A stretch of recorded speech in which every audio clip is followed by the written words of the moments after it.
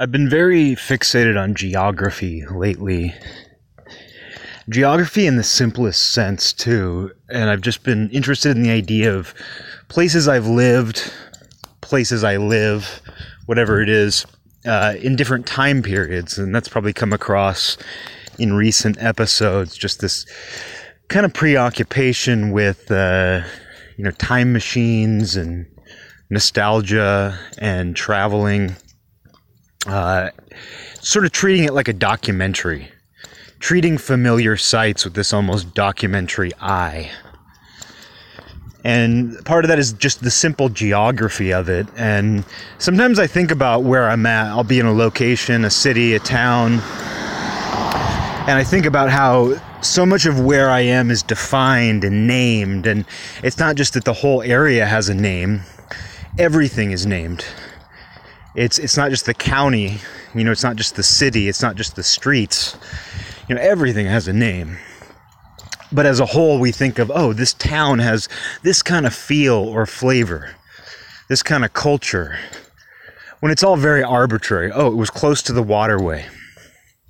It was in an area, we didn't have to clear that many trees to build here. We didn't, the land was agreeable to what we wanted to do. And what we wanted to do, we wanted to build houses, man. We wanted to settle down here. This looks like a good lot of land. Well, if we're going to live here, we got to name it. That's what happened. Lewis and Clark, people who were on the whole Lewis and Clark expedition, they hit different places. And some of those people were like, I want to stay right here. I want to stay right here and I want to name it. And I want to name it after me. Or maybe someone else named it after that person. I was thinking recently about my hometown, Kirkland, and how I think most people just take for granted, they just take it for granted that it's called Kirkland. Because it's a generic, boring, that sounds like as generic of a town name as you can possibly get. Oh, hey, we need a name for this TV show. It's just got to be a suburban town, what are we going to name it? Kirkland. Okay, that's great. People won't think about it too much. It sounds like a town. But it was named after a guy named Peter Kirk, who wanted to make Kirkland the Pittsburgh of the West. He had a dream of making it a town of industry, of steel, I believe. Hence Pittsburgh. Now, he wanted to make it the Pittsburgh of the West just culturally. Had nothing to do with industry or steel. He just thought, it'd be really cool if there were people that kind of seemed like they were from Pittsburgh and they lived right in here, but they're not from Pittsburgh. That's the twist. That's the twist. That's why it's the Pittsburgh of the West. No, but he wanted to turn it into a steel town, and it ended up being a tech town. It was a small town until it became a tech town, and you're now listening to the history of Kirkland, Washington. It's a new podcast I'm doing. But anyway, just the fact that the town is called Kirkland, it's named after a guy named Peter Kirk, who you would never think about. You would never think about the fact that a guy was named Peter Kirk. Yet the town was branded after him. It was named after him, and I believe he was the one who named it. But I had an elementary school named Peter Kirk. My school was called Peter Kirk Elementary. So this guy's name, it wasn't just a one-use thing. We weren't like, we named the town after him, we got to stop. That's enough. We named the town after him, we just got to stop.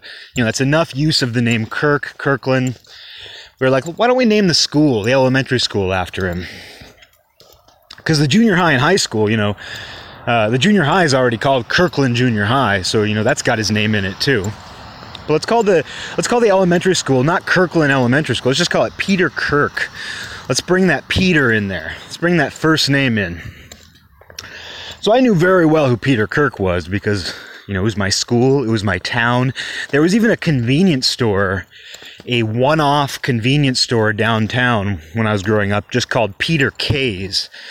So they really went for some variation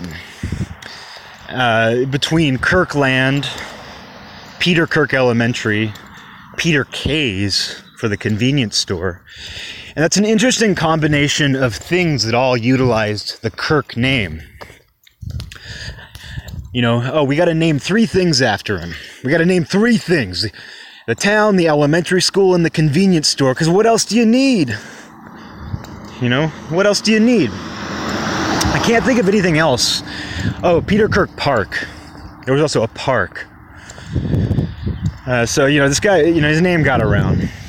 They branded the whole town after this guy's name, but you would never think about it. You would never think about this guy being some kind of, you know, notable figure in history. But yet that was just, it was, you know, a little block of geography, a block of land, and this guy set up shop, and I believe he named it himself. I believe he did. I don't believe it was named after him after the fact, but that's possible too, because that happens too, because someone will settle a place and someone else is like, well, you know, people are living here now, and what are we going to name it? Oh, what about that one guy? You know, let's name it after that one guy, that guy who got here first. Or that guy who we think is really cool. That's another part of it. It's like, this guy, he was really involved. Everybody knows this guy. Let's just name it after him. The reasons why you name something after someone. Naming something after someone. Convenience stores. I do love the idea of one-off convenience stores. We have a couple in the town I live in now, in the city. One is just called Frog Pond. You know, I like seeing that. And it's painted green. I've been there once. You know, it's not like I give this place my business, but I like privately owned convenience stores, and I think we should do more to encourage those kinds of local businesses. Everything has to be boutique-y. Everything has to be boutique-y, spelled B-E-A-U-T-I-K-I. No, but as in boutique. Everything has to be very boutique-y these days, or craft. I mean, people have been criticizing that for years, the whole craft trend. And I don't have a problem with it, but you know, there's a certain aesthetic that people go for with boutique and craft sort of businesses, when really it's like just running a fucking corner store. In some places they call them bodegas. They don't call them that here. And if you call them that here, I'll say, what the hell is a bodega? Is that like Peter K's? But yeah, those sorts of stores, I think we should do more to encourage, you know, small ones. Just because of the names. I don't give a shit about actually supporting local small businesses. I think we just need to support them so that they have unique names. We can find things out through the names of convenience stores. Someone might have come to Kirkland back when Peter K's still existed and said, you know, who is this Peter K? Does he own the store? Who is this Peter K? Why not just Peter? And they'd be like, oh, well, Peter Kirk was actually the man who, you know, was trying to make the Pittsburgh of the West. And I won't tell you that story all over again, but, you know, you can just find things out. You could find that out just by going to a convenience store and wondering about the name. So the idea of convenience stores not only being uniquely named, but also serving as education centers, which they absolutely are. I mean, so many of my formative experiences happened in convenience stores. You know, the search for a Slurpee, you know, that just going into a 7-Eleven for a Slurpee, there's that experience, that singular fucking American experience, you know, the things you can learn just doing that.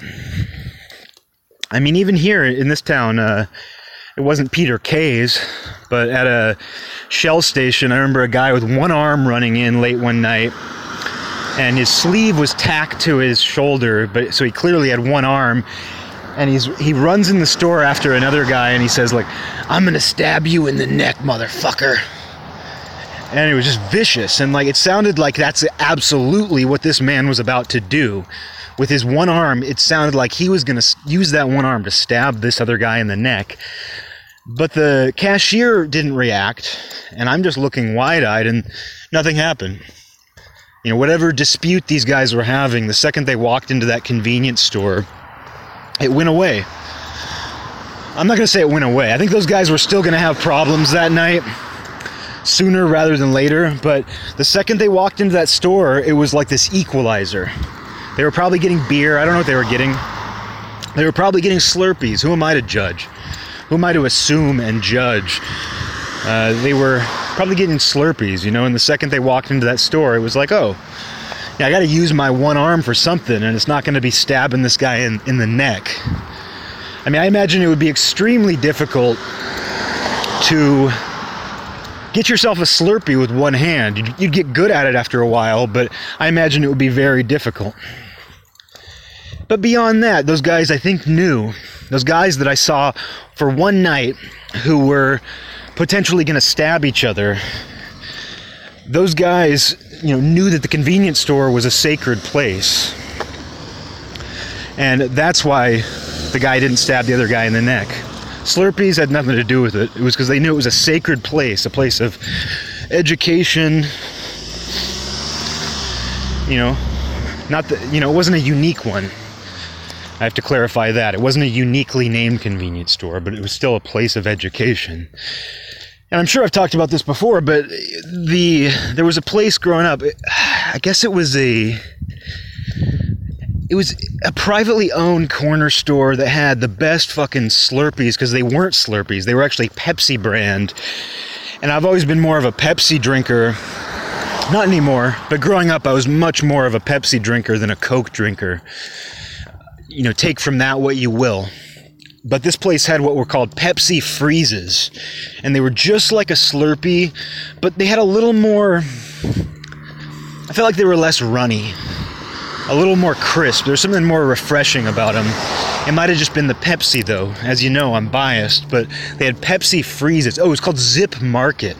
How fucking great is that? Zip, Z-I-P, Market. I used to love going to Zip Market, and they had a comic rack. When you walked in the door, it was a comic book rack that spun. It was a circular, tall comic book rack. And I was going through some old comics of mine the other day, looking to sell them, which is just a fucking headache. I sold a bunch of comics last year, and even, I don't know, you gotta kind of sell them in bulk. Even #1 issues of Deadpool or whatever else, those things don't even sell for that much. I don't know if I'm just not good at selling them, but I was amazed at what little, how much, what little money you actually make from selling comic books on eBay in 2018. Even, like I said, I had #1 issues, Uncanny X-Men, a lot of these 90s comics. But what happened in the 90s with comic books is very similar to what happened in the 90s with baseball cards, which is companies started, mass producing them. That's one thing. There were, first of all, a lot of different brands mass producing a lot of cards of virtually every player. And then there were a lot of cards that were they were made to be desirable by design. I like the way that sounds, desirable by design. But there were a lot of those where there were cards that were desirable by design. They knew that comics and whatever else, cards, Marvel cards, baseball cards, they knew that those things had developed this very niche collector market. And even aside from that, the idea of collecting them, the idea of collecting those things or having rare ones had kind of bridged outside of that niche, and it had become something that even just regular people, were into. It was like every little boy is trying to get a baseball card collection or a Marvel card collection if he's a nerd. And so the result is they basically killed their own market, by trying to, I don't know, they just tried to control it too much. And they tried to cash in, while it was hot. But then, it's just like the Beanie Babies thing. I mean, it's what happens with everything. It's not just macho shit like baseball cards and comic books. It's exactly what happened with the Beanie Baby stuff. And I saw this little mini documentary a couple years ago that some college student made about how his dad had planned to bankroll all of his kids' college education by investing in Beanie Babies. And his kids are all grown now, but he still has a basement with this shelving system just filled with Beanie Babies, because now, he probably couldn't even sell them for what he paid for them, you know what I mean? And so the kid was just showing how his dad basically was like, this is the new hot thing. And that's what everybody did, though, with anything that was collectible. Because in the 90s, you had all these little, collectible shops filled with collectibles. Even the word collectibles, that's a very 90s word. But companies became aware of it, and they, basically, I don't know. I mean, I've been going on about the same point for like 10 minutes. Basically, they killed their entire market. They killed their own market. And why am I talking about baseball cards and comics? I know I was talking about trying to sell them on eBay. I was talking about towns. The comic book rack in 7-Eleven. Just going in and like having that sort of experience. Don't have too much more to say about 7-Elevens, anything like that. But it was a place you could go. You could go check out the magazines, not even the dirty magazines, which I don't remember seeing. I don't remember ever seeing dirty magazines, even behind the counter, until I was a little bit older. Maybe I just had eyes for other things in the store. Or it was just sacred to me. Maybe going into a convenience store to me, had nothing to do with wanting to find like the dirty magazines. Maybe that was a big part of it too. I was just like, this isn't the place for that. This is a place for Slurpees and learning. Slurning, man. This is a place of slurning. Stupid joke. Very stupid joke. But just being able to go into a place like that and feeling like it's the most dime a dozen store you could possibly imagine, a convenience store. The most generic, like, you're going to be able to find the same thing at almost every store, although I have to say it's weird when you don't. When you go into a convenience store and they have, like, nothing, you're just like, what the hell is this place? It's like they don't have every brand of candy in this store. What's wrong with it? But you do find those, and those are usually owned by those are usually privately owned convenience stores too, the ones that don't seem to have anything, and you're just like, how is this a convenience store? But for the most part, you know exactly what logos you're going to see. That's what I mean. You go into a convenience store, you know exactly what logos you're going to see. You know what colors are in there. Doesn't matter what convenience store, you know exactly what colors are in there. You would think the most boring place on earth. You want to zip in and zip out, hence the zip market, well named. But no, it's actually, you go in there and you learn something. At least you used to.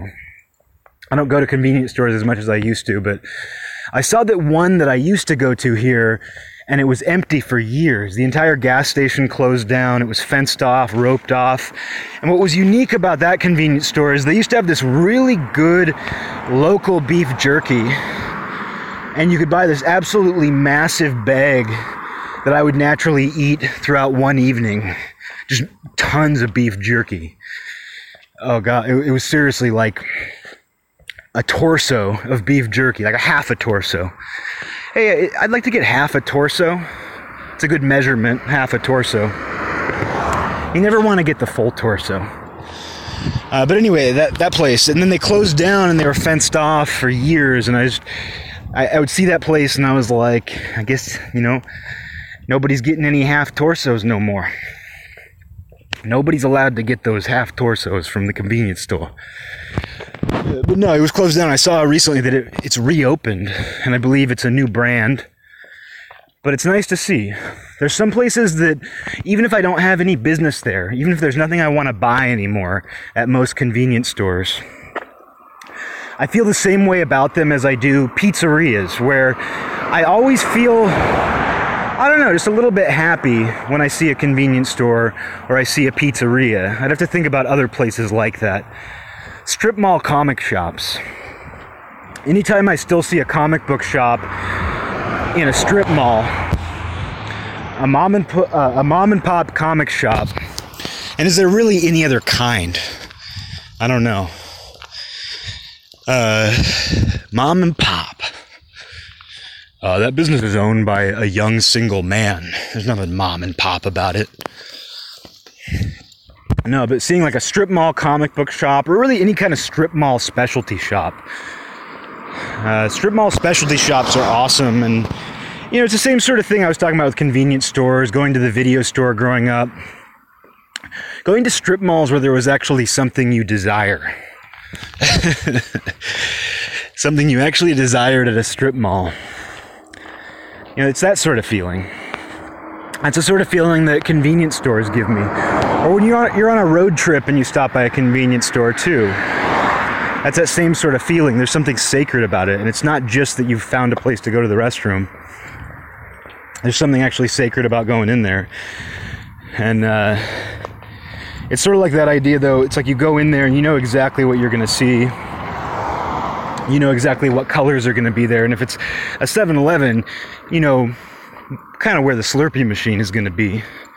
It's like the water cooler of 7-Eleven, the Slurpee machine. And if you go in there and it's broke, I'm not going to say your day's ruined, but there's a higher chance of it.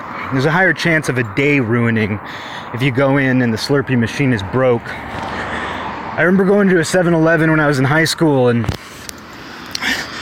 we were looking for, because I only ever wanted the Coke Slurpee. I knew kids who were, they'd always get the cherry. They'd always go for the other flavor, or they'd mix them up. But I wanted that Coke Slurpee. I'm not going to mess with it. I want just that classic recipe, that original recipe. But we went to a 7-Eleven and the Coke one was broken. The cherry wasn't. And so we left because my hometown had like 10 7-Elevens like a block away from each other, which is very similar to the setup in Korea, which I'll get into in a sec. But so we just drove down the street to another 7-Eleven and got the Coke Slurpee. But what was funny is we saw a cop come into the 7-Eleven, and then he left a second later empty-handed.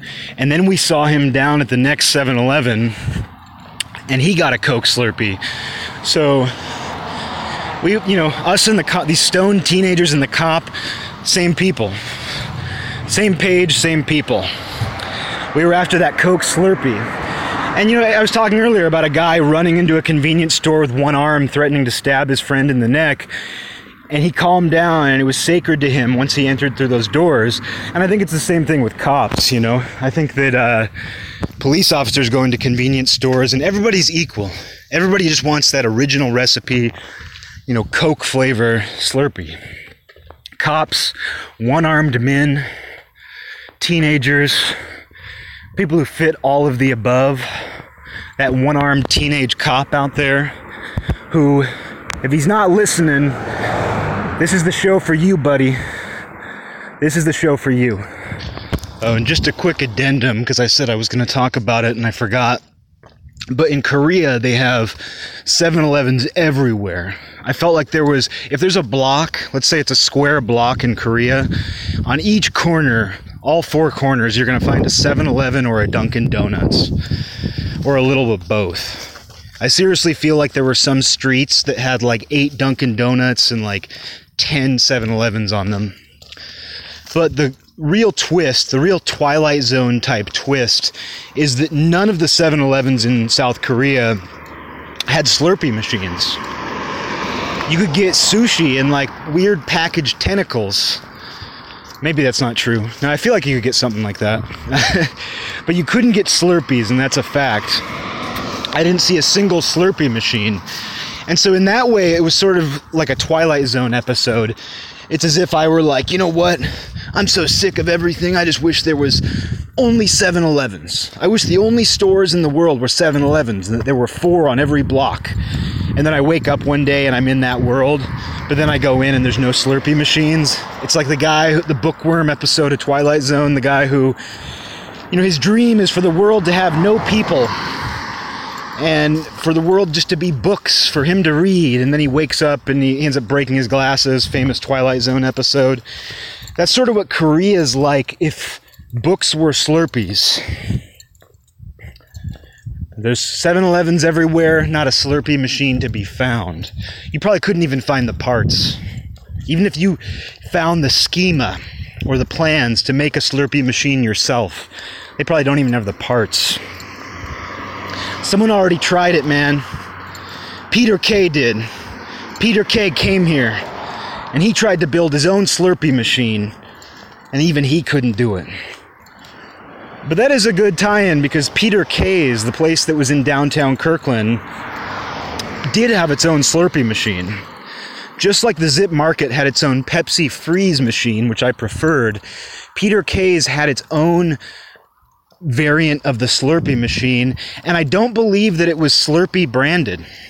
Just like the store name being unique, Peter Kay's, I believe that their version of the Slurpee was unique too. But I didn't like it. That's the thing. I preferred the Zip Market Pepsi Freeze. Whatever it was that Peter Kay's had going on, that might have cut it when Kirkland was still the Pittsburgh of the West. But when I was growing up, we went to Zip Market for the Pepsi Freeze. They didn't only have the Slurpee machine, they had the parts to build their own. Because see, convenience stores are the gardens of every town. And you don't have a town until you have a convenience store. And you don't have a true convenience store until you got some kind of Slurpee machine. I'm not going to ask for the best. There was a point in time where all Kirkland had was Peter Kay's and his self-made Slurpee machine. You want to talk about industry? You want to talk about the Pittsburgh of the West? Think about Peter Kay making his own Slurpee machine in his convenience store that he probably didn't even own and probably wasn't around when he was alive, which makes it really impressive. But think about a convenience store like a garden. I talked earlier about you know what colors to expect. When you go inside a convenience store, you know what colors are going to be on the racks. You know what colors and logos you're going to end up seeing. So it's kind of like a garden where you know the exact color of the flowers. You're like, I don't know the names of flowers, so this just lost all its steam, but this has lilies and tulips. That's what you think when you go into a grocery store, or a convenience store. Excuse me, not a grocery store. Grocery stores almost never have anything resembling a Slurpee machine. They're large. They cause a lot of anxiety. If you get anxiety in a convenience store, you at least know that it's your problem. It's not the convenience store's fault. You know it's yours, or you will someday when you're ready to accept the truth. But, to those of us who are a little bit more enlightened, a convenience store is a fucking garden. And that doesn't mean you're going to pick the flowers. You don't need to buy that yellow bag of peanut M&Ms just because it's bright and yellow. Just because it's a yellow bag of M&Ms don't mean you got to pick it. You don't got to go to a garden and pick out all the flowers. Pick the flowers. You don't have to go to 7-Eleven and buy all the candy. But you do got to treat it kind of like a garden. And you will. Because the second you walk through those doors, you're hit with something. You're hit with some kind of sacred energy. And if a town doesn't have a Slurpee machine, I question whether or not it's a town. Maybe a settlement. And if a Slurpee machine shows up, well, at least we know where the town center is. And that's one thing I'll say about my trip to Korea. It's weird going to a country where there's no towns.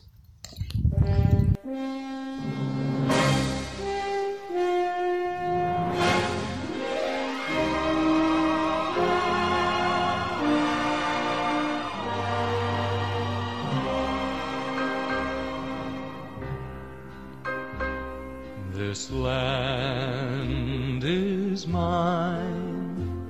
God gave this land to me. This brave, this golden land to me.